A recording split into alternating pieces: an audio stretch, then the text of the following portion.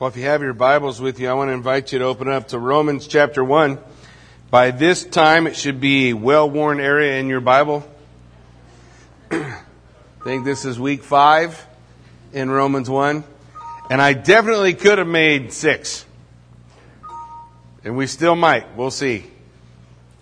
But our plan is to conclude at least this part of chapter 1. What we have, we've gone through the introduction, Paul's description of the gospel, that he is not ashamed of the gospel of Christ, for it is the power of God to salvation. We understand the concepts as Paul begins to describe himself to those around him. Now he begins to build. We see the theme of the book. The theme of the book of Romans is righteousness by faith. And so if we want to understand the principles of righteousness by faith, then we begin with the condemnation of all creation. You remember when Jesus came, he said, "I did not come into the world to condemn the world, but that through me the world might be saved." You understand why he said that? God's already declared condemnation. Jesus didn't come to condemn, he came to save. God declared in the Old Testament, the soul that sins shall die. That's condemnation. We are guilty. Every man, woman, and child. We are guilty of offending a holy God. And part of His holiness not only is that the righteousness of God would be revealed in us, but that the wrath of God now is being revealed to us. We stand, men, women, in a position of having given offense to the Creator. Romans chapter 1 from verse 18 to chapter 3 verse 20 is the list of our guilt. Before he can show us the beauty of justification, being made righteous by faith, he shows us first our guilt. That we are guilty men. That we are a guilty people. In Romans chapter 1, beginning at verse 18, listen to what it says.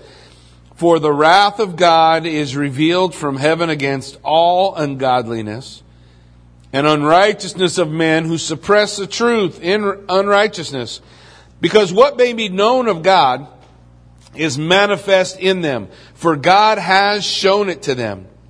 For since the creation of the world, His invisible attributes are clearly seen, being understood by the things that are made, even His eternal power and Godhead, so that they are without excuse.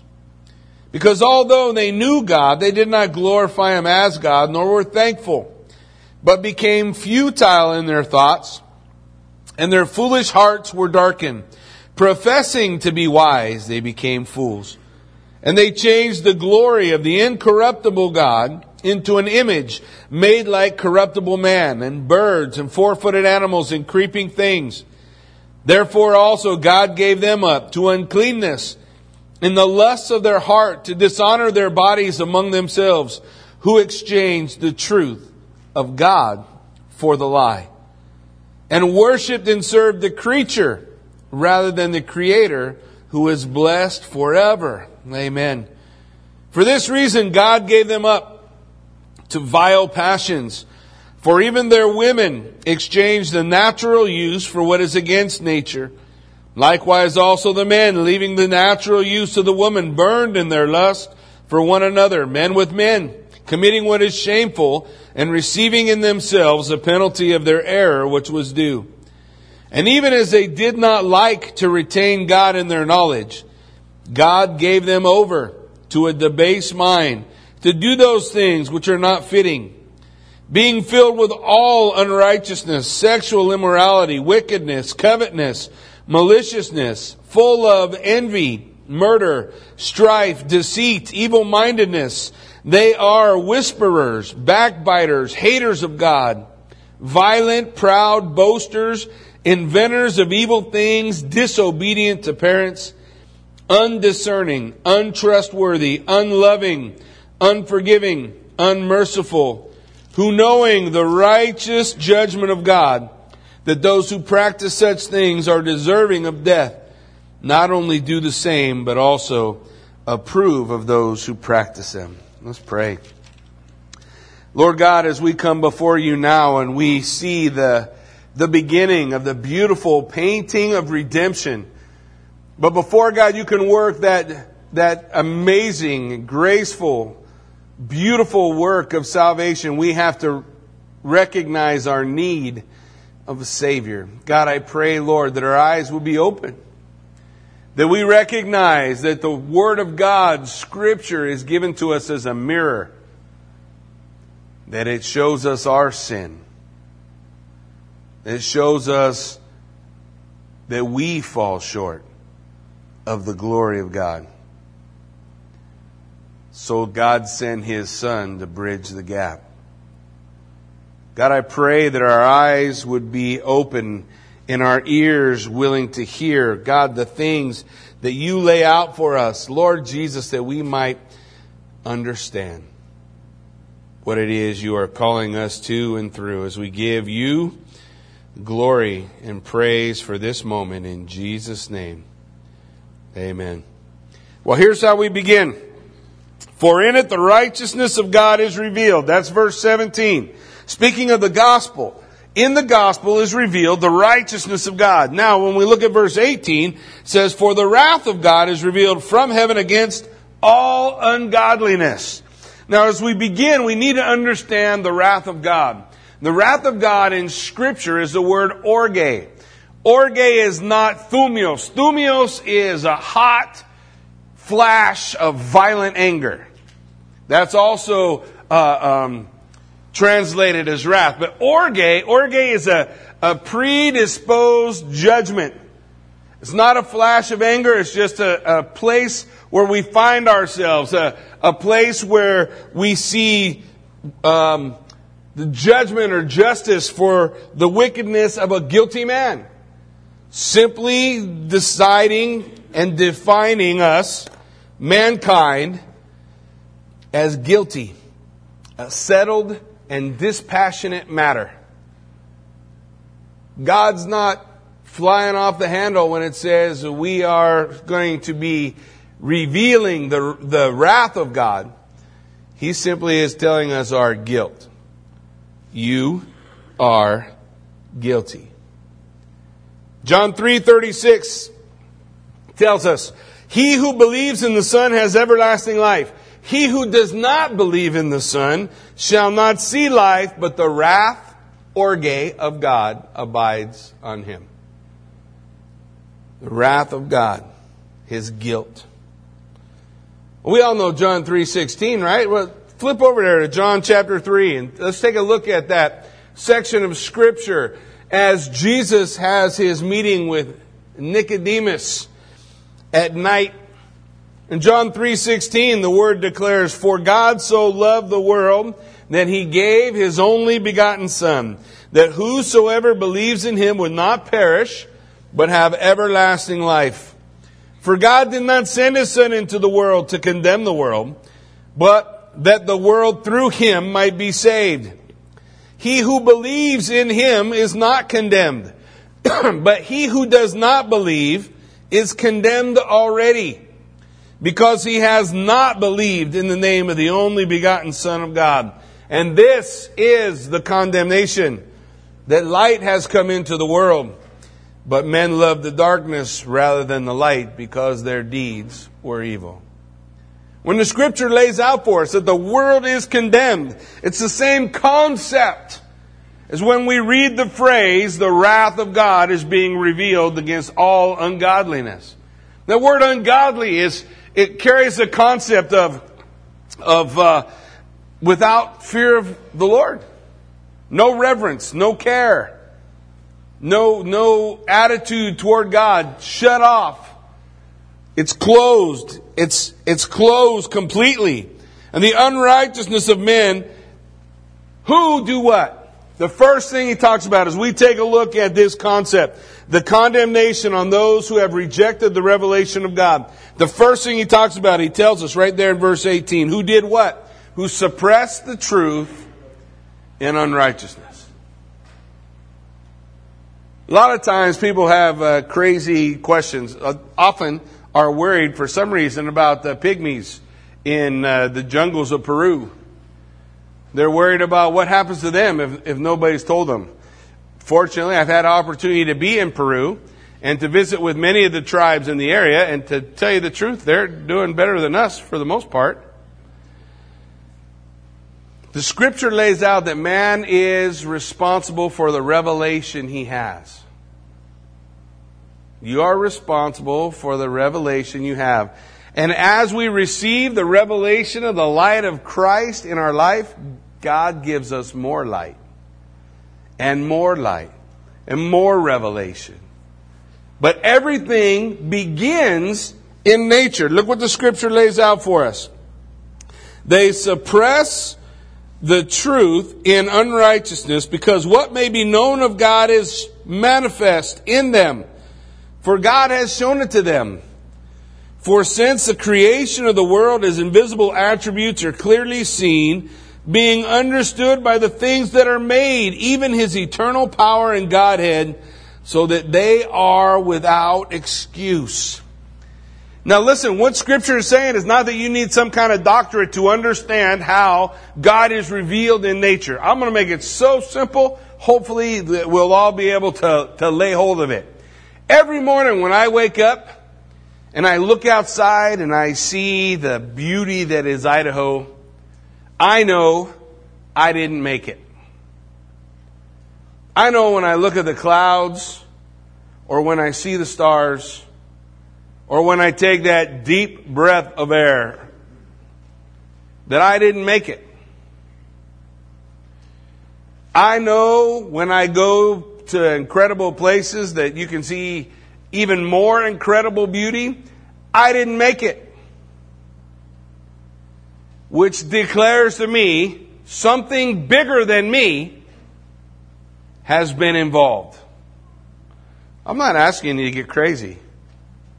God says, I showed it to them.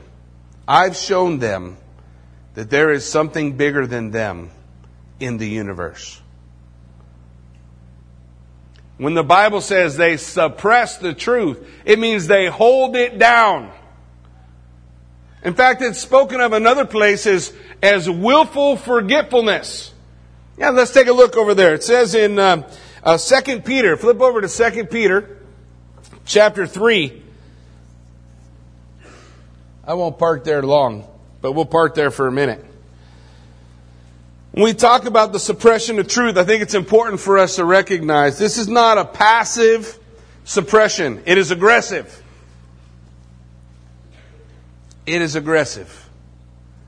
When we look at the miracle of life, the miracle of the universe, the beauty of the things around us, it screams that there is something beyond you and I.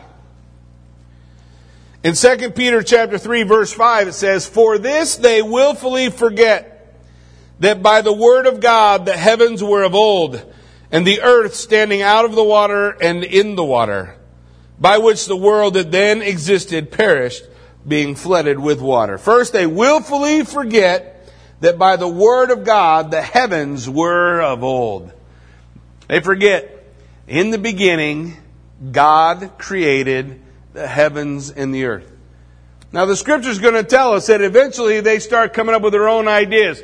It calls it vain imaginations or the futile thoughts.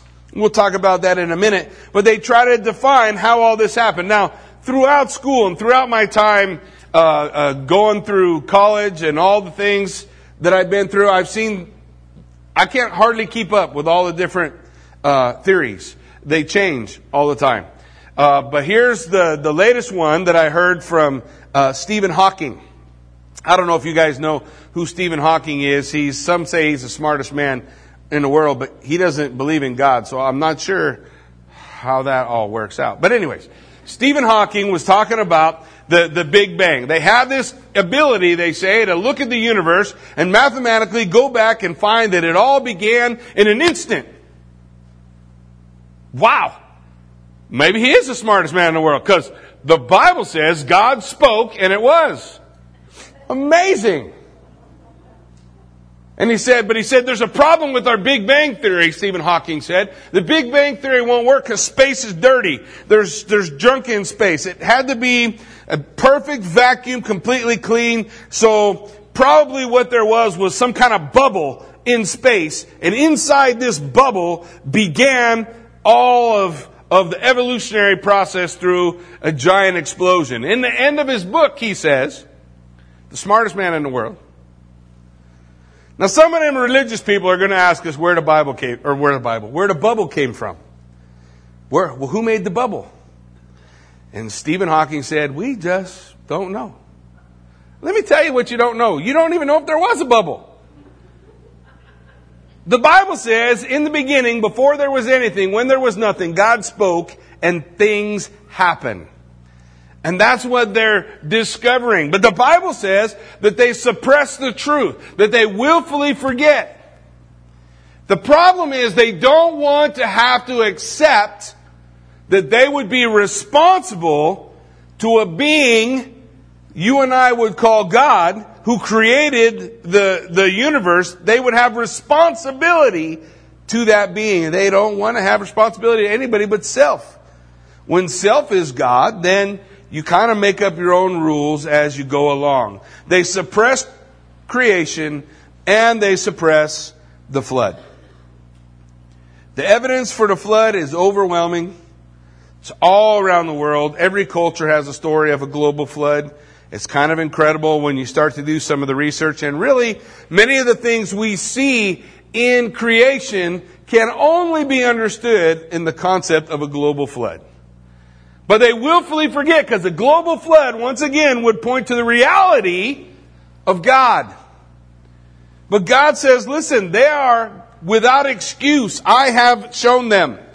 They don't want to believe it. That's up to them. But I have shown them in creation that there is something bigger than them. And everybody knows it. They may suppress it, but everybody knows it. Everybody should understand that God is creator and sustainer. In fact, Psalms 19, listen to what it says about the power of God being seen. Remember, the scripture lays out for us, since the creation of the world, His invisible things, attributes, are clearly seen, being understood by the things that are made. What is that? His eternal power and Godhead. That's what you can see. His power and His divinity. There is something bigger than me. And if that something that is bigger than me was back before the beginning, then He is eternal. If He is eternal, He is divine. It's not hard to figure out. It's not hard to comprehend. Psalm 19 says, the heavens declare the glory of God, and the firmament shows His handiwork. Day unto day utters speech, and night unto night line has gone out through all the earth, and their words to the end of the world. In them He has set a tabernacle for the sun, which is like a bridegroom coming out of his chamber, and rejoices like a strong man to run its race. Its rising is from one end of heaven, and its circuit to the other. There is nothing hidden from its heat. The glory of the heavens declare the glory of God. It declares the existence of the Almighty. The presence of God can be understood. Acts 17. Paul talking to the Areopagus in Greece. He said this, God who made the world and everything in it, since He is Lord of heaven and earth, does not dwell in temples made with hands, nor is He worshipped with men's hands as though He needed anything, since He gives to all life, breath, and all things. He's the sustainer. He's the creator. These things are clearly seen in nature, but they suppress the truth. They suppress the truth of creation, of the existence of God. The argument that Paul's laying out here is called the teleological argument. It's the argument from design. That if we see design, then there is a designer. And so he says that design shows, in essence, the reality of something bigger, something outside of us, something greater than us. So in it we see His eternal power and Godhead. Someone bigger than me made this, and I am accountable to them. I am accountable to my Creator who gave me life and sustains my life. I'm accountable to Him. In fact, he goes on to say this: it is evident through the things that are made, His eternal power and Godhead, so that they are without excuse. God doesn't need anything out of the Scripture to condemn mankind. Your own conscience, something that the philosophers call your judicial sentiment, condemns you. My who? They did what? Your judicial sentiment. You know that thing inside of you that gets righteously indignant when somebody does you wrong? You know, when you did something for somebody else and in some way they responded very negatively towards you. You know that judicial sentiment is in every human being around the globe. Doesn't matter about culture, society. Everyone has it. Everyone has a judicial sentiment. Listen to the things. This is all that God would have to do. This is why man is inexcusable. Listen. Is it not plain in nature that everything you have is a gift and you are dependent on your Maker for life, for breath, and for everything? I didn't make them mountains. Well, I don't know. How about this? I know we got several farmers here. How's the water situation? Can you change it? That requires someone else, doesn't it? Something bigger than us? Something outside of us? Is it not evident in nature? Everything you have is a gift. And you are beholding to the Maker for life and breath and everything. Question number 2. Did not the judicial sentiment of your own heart always hold other people guilty when they lacked the gratitude they should have had in response to a kindness you performed? If you did something good for somebody else and they did not respond with gratitude, don't you hold them accountable? Yes, you do. We all do. Every person around the globe does. Well, then question 3 is relatively simple. Has your life been filled with gratitude and trust toward God in proportion to His generosity and authority as Creator and Sustainer? Guilty. Period. Nobody had to come tell you about Jesus or justification, sanctification, glorification. Nobody had to give you a lesson on theology. You're guilty. You can choose to suppress the truth, right? I can stick it in a box and sit on the lid and say, nope, I don't believe it. Nope, it's not there. I'm going to come up with all kind of other plans and ideas and things that set me free from my responsibility to be appreciative and have gratitude for the one who gave me life and sustains my life.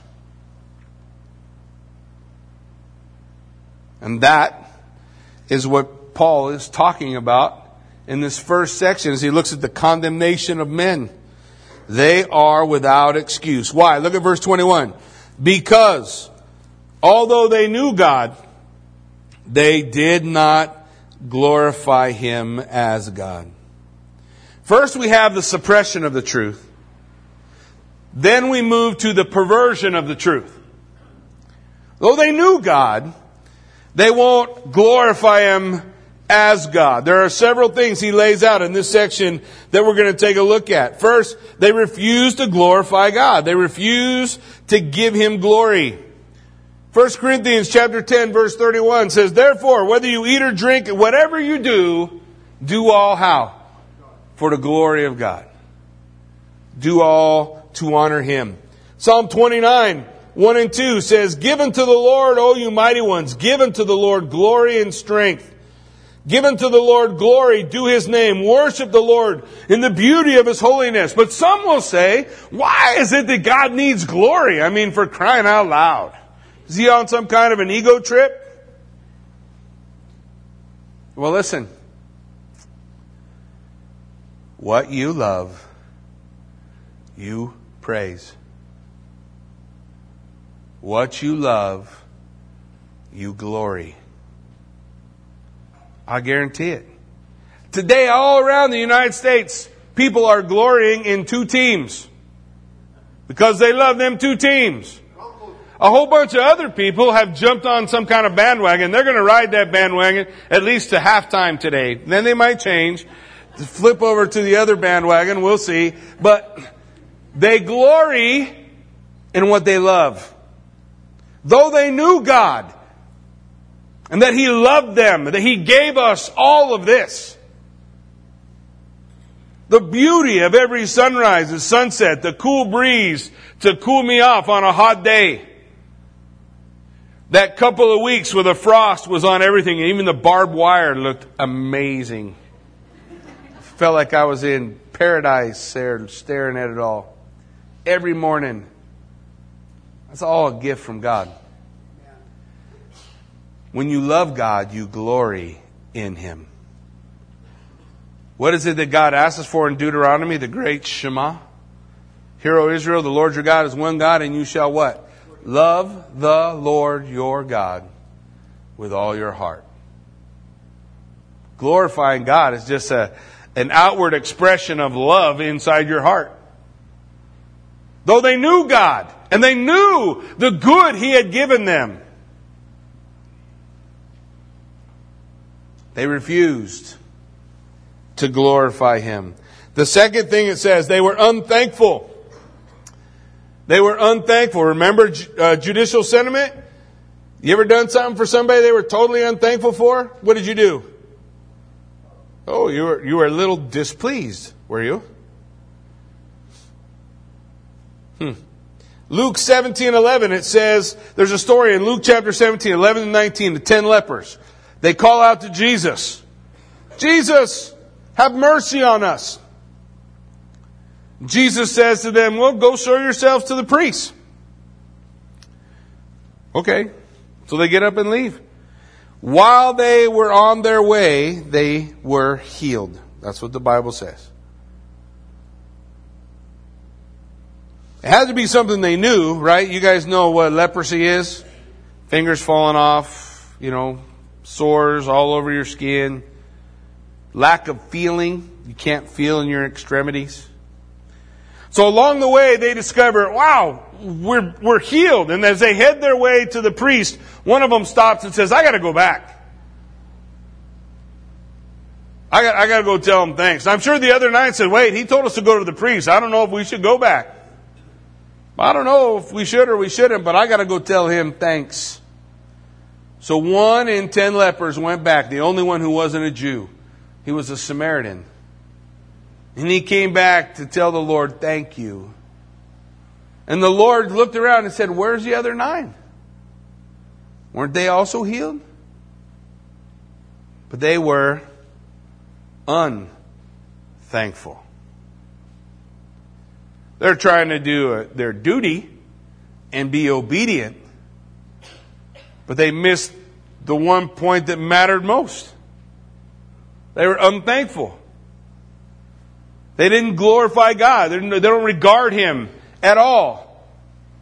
They don't thank Him for the things that He does, how He moves and works in their life. What's the next thing it says? Then it says, but they became futile in their thoughts. They had empty thoughts, vain imagination, wild ideas. What they did is they took what they saw of God in creation and they fitted in some kind of a theory or a box that removes God out of the equation so they wouldn't have to respond in love to Him, in kind to Him, or out of gratitude to Him. So their futile thoughts became darkened.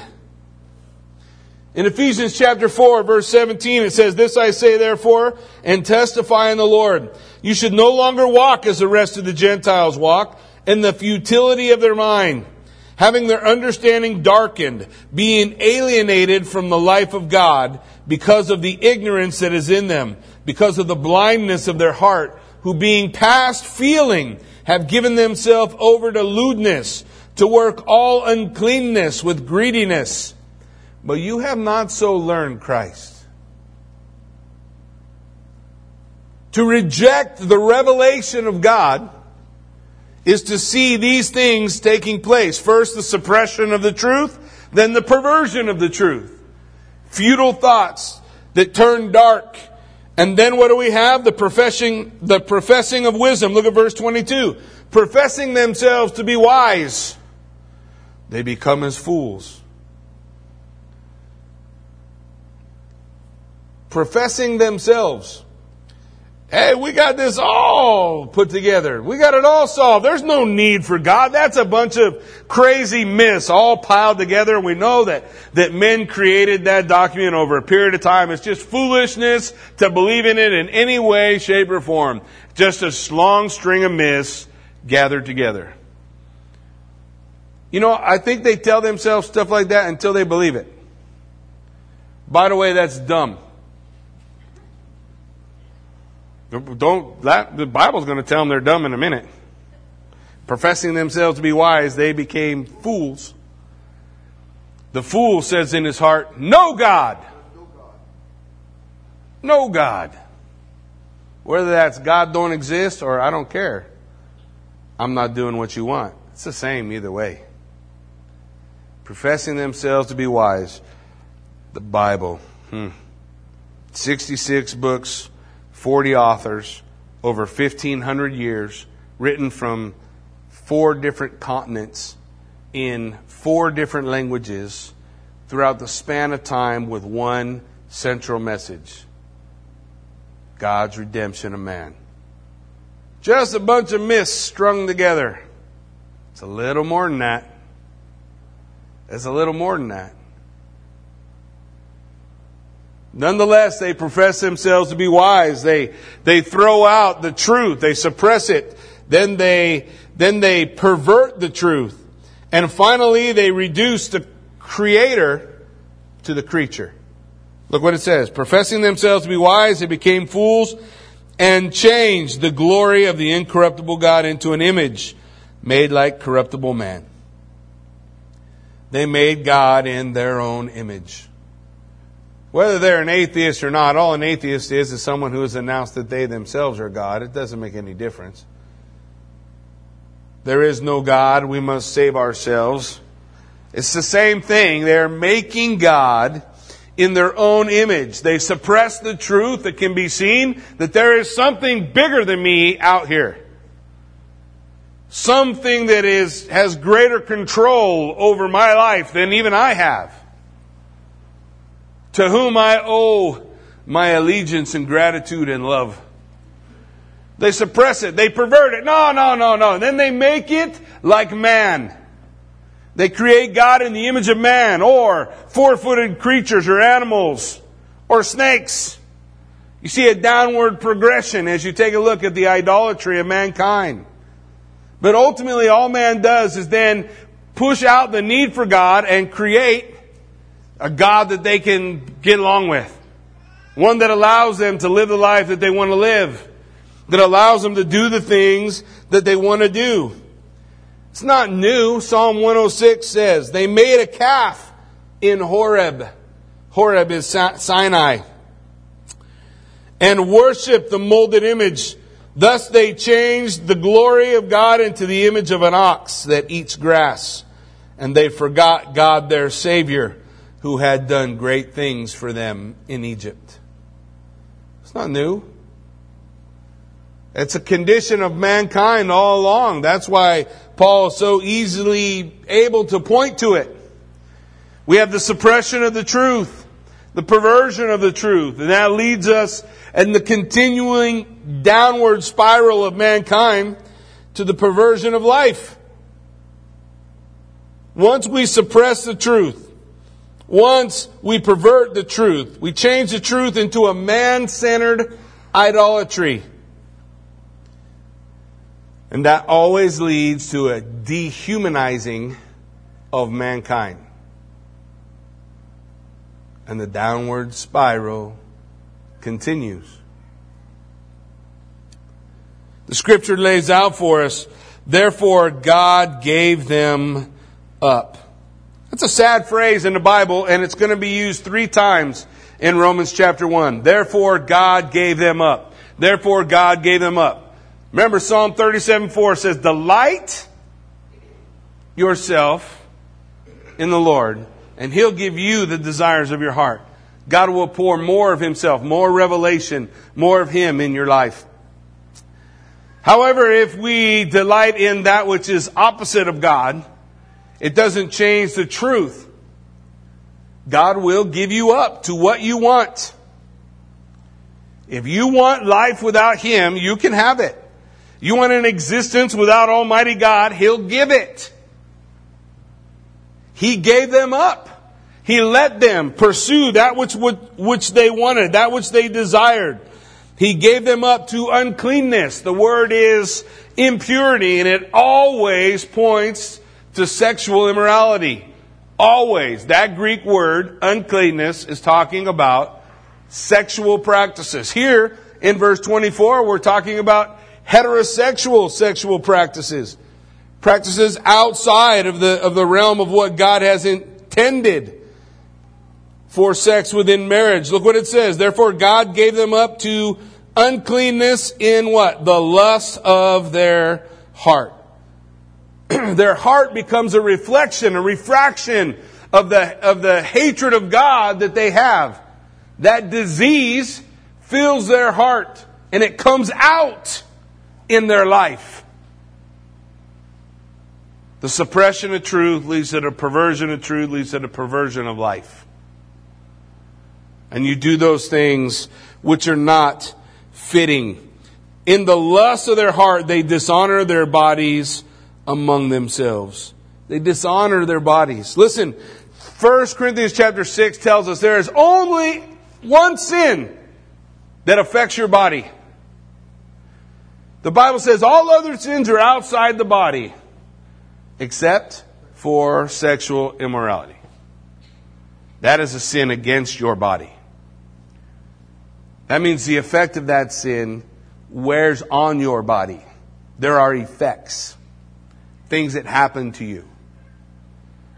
Things that happen in your body. They dishonor their bodies. They take what the body was created for and what it was created to be and to do, and they distort it by suppressing the truth, perverting the truth. Their life begins to go in a downward spiral.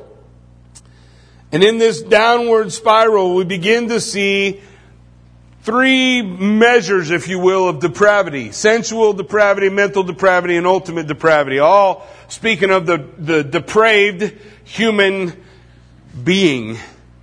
That which occurs after suppression of the truth. The rejection of the revelation of God. The turning away from what God has shown us of Himself. They dishonor their bodies among themselves, who exchanged the truth of God for the lie. Truth. They threw out the truth and they cling to the lie. And they worshipped and served the creature rather than the Creator. They worship and serve the creature. The creature becomes paramount. Paramount. It always blows me away. Look, I'm great. I save all the baby harp seals and the whales. I'm okay with that. I'm also, by the way, okay with saving babies. I don't understand why one is of lesser value than the other. Because it infringes on what? They have this downward spiral of depravity. Well, I want to be a sensual person. I want to experience all the things I can in the sexual realm, but I'm going to care more about the creature. That's what the Bible says than about the Creator. It's going to matter more to me, the lives of animals, than it's going to matter about the lives of human beings. They throw it out and worship and serve the creature rather than the Creator. So for this reason, the second time, God gave them up.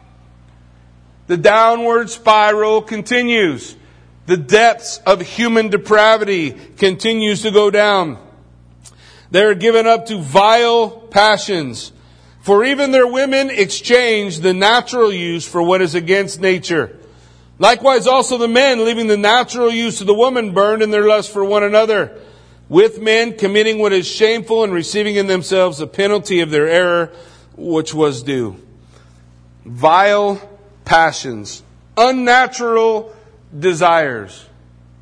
Unnatural desires. He's already spoken to us in the downward spiral, the depravity of man, of sexual immorality in verse 24. Now he's going to bring it into focus into an area that is easy to see, that is outside of God's natural purpose.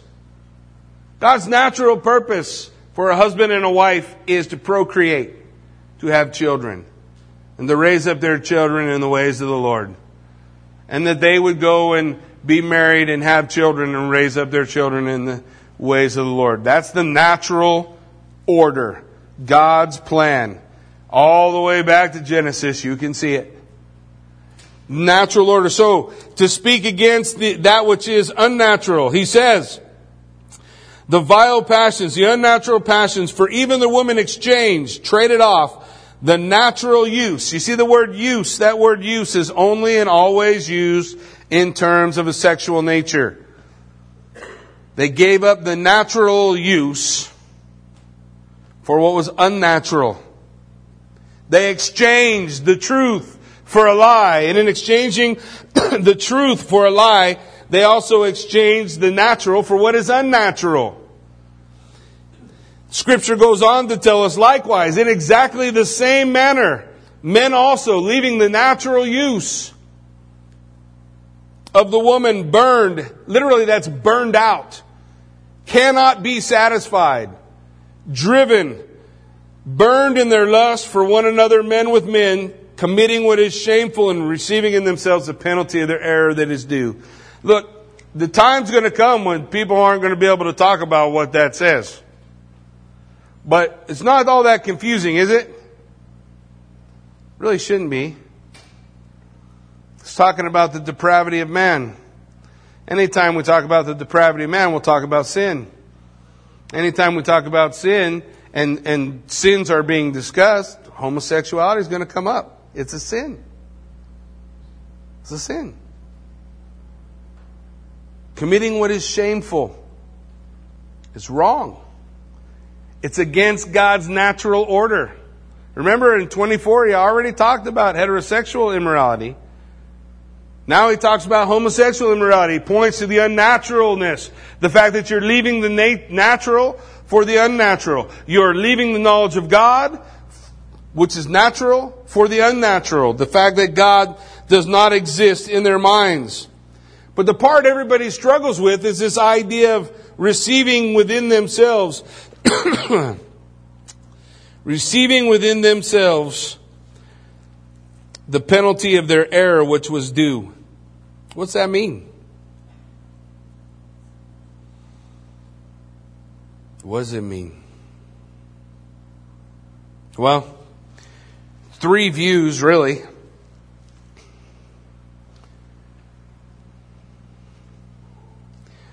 One view says that the penalty of the error, that word error, by the way, means deviation, the fact that they're going against what is natural.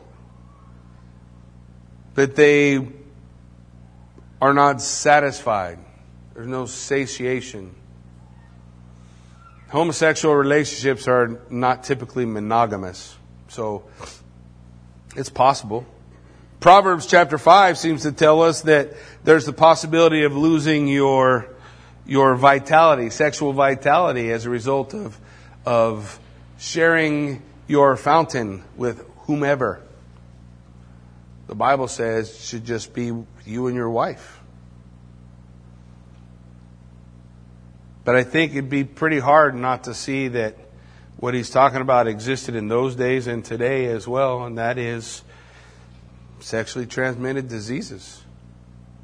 Every other sin you commit is outside your body. Lying probably won't give you a disease. Pride probably won't give you a disease. But sexual sin will. God tells you ahead of time. Doesn't tell you after. By the way, this Bible was finished before any of us were born.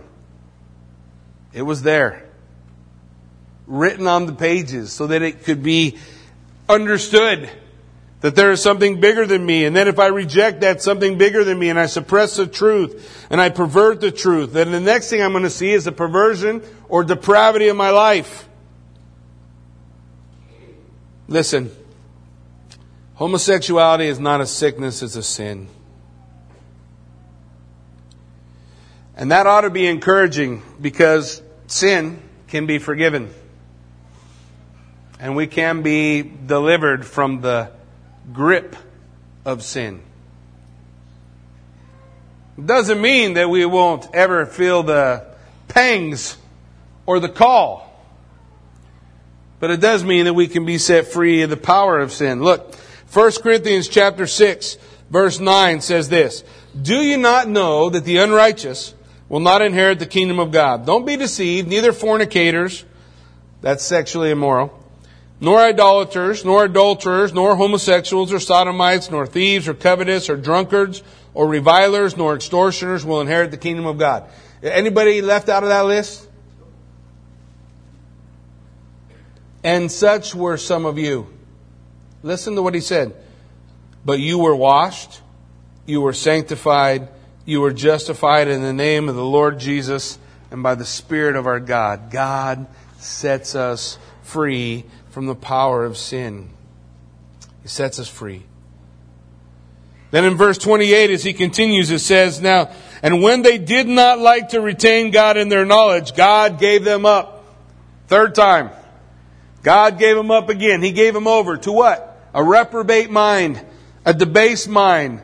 The next part, not just in a sensual depravity, but a mental depravity.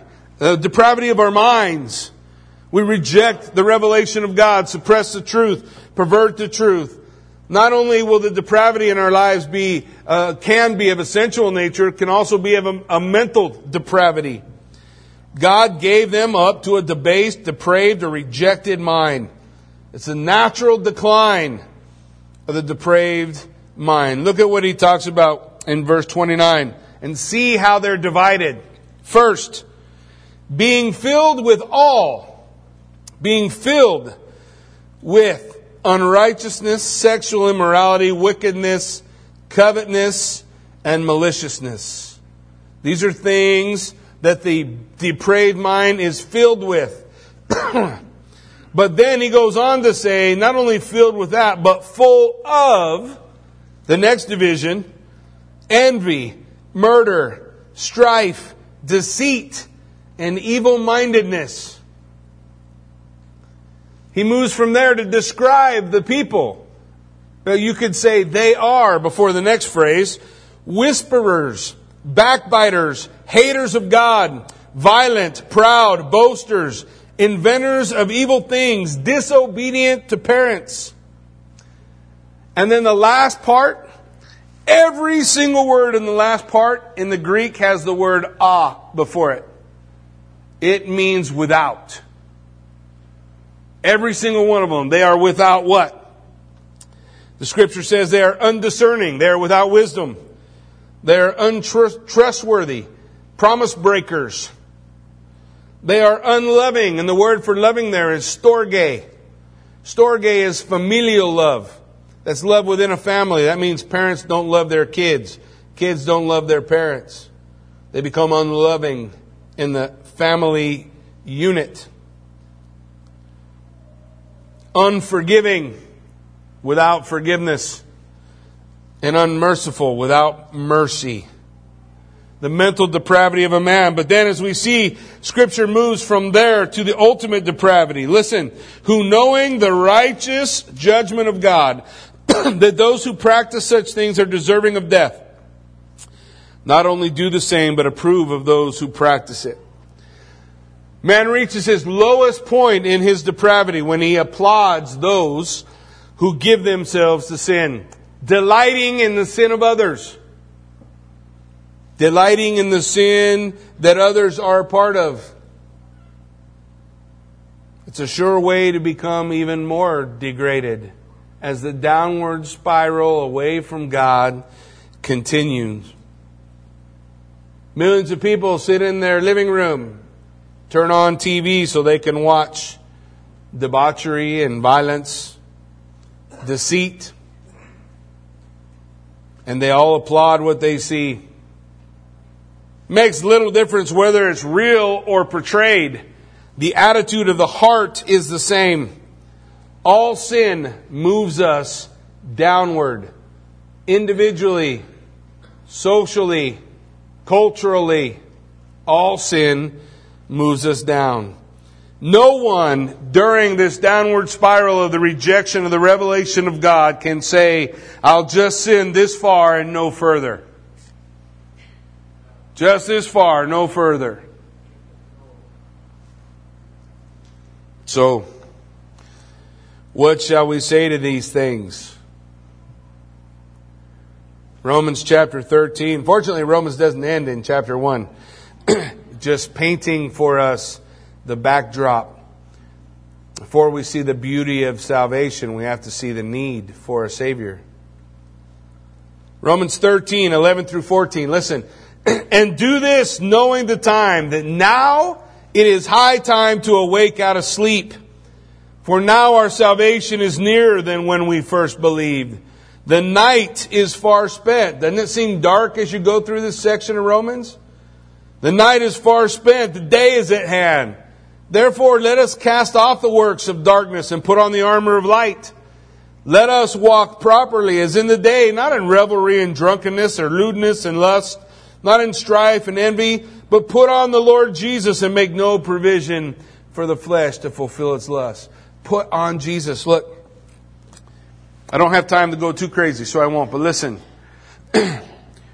Salvation is all about being found in Christ, not making yourself good. You can't do that.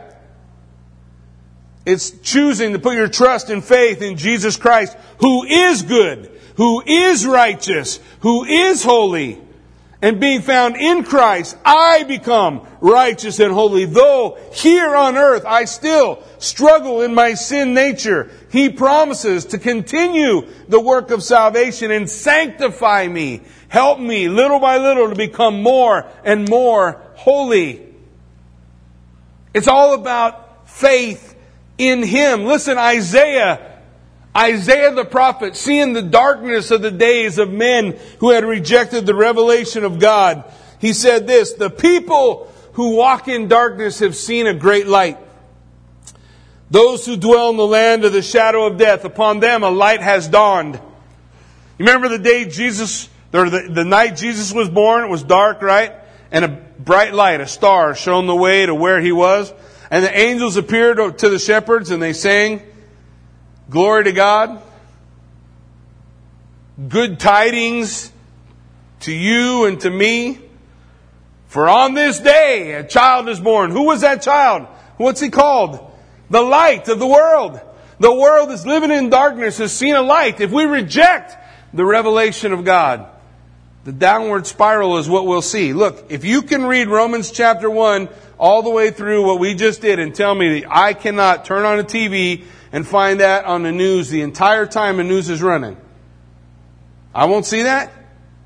I won't see those attitudes. I won't see those things. Or if I flip over to a movie channel, I won't see movies that portray those things or that talk about them. God says this is a downward spiral of man, depraved man apart from God. This is where he goes. But in Ephesians 2, he says this, you, He made alive, who were dead in trespasses and sin, in which you once walked according to the course of this world, according to the prince of the power of the air, the spirit who now works in the sons of disobedience, among whom also you all once conducted ourselves in the lust of the flesh, fulfilling the desires of the flesh and of the mind, and were by nature children of wrath, guilty just like everybody else. But God, who is rich in mercy, because of His great love with which He loved us. Even when we were dead, He made us alive together with Christ. For by grace you have been saved. Amen? Why don't you stand with me? Let's pray.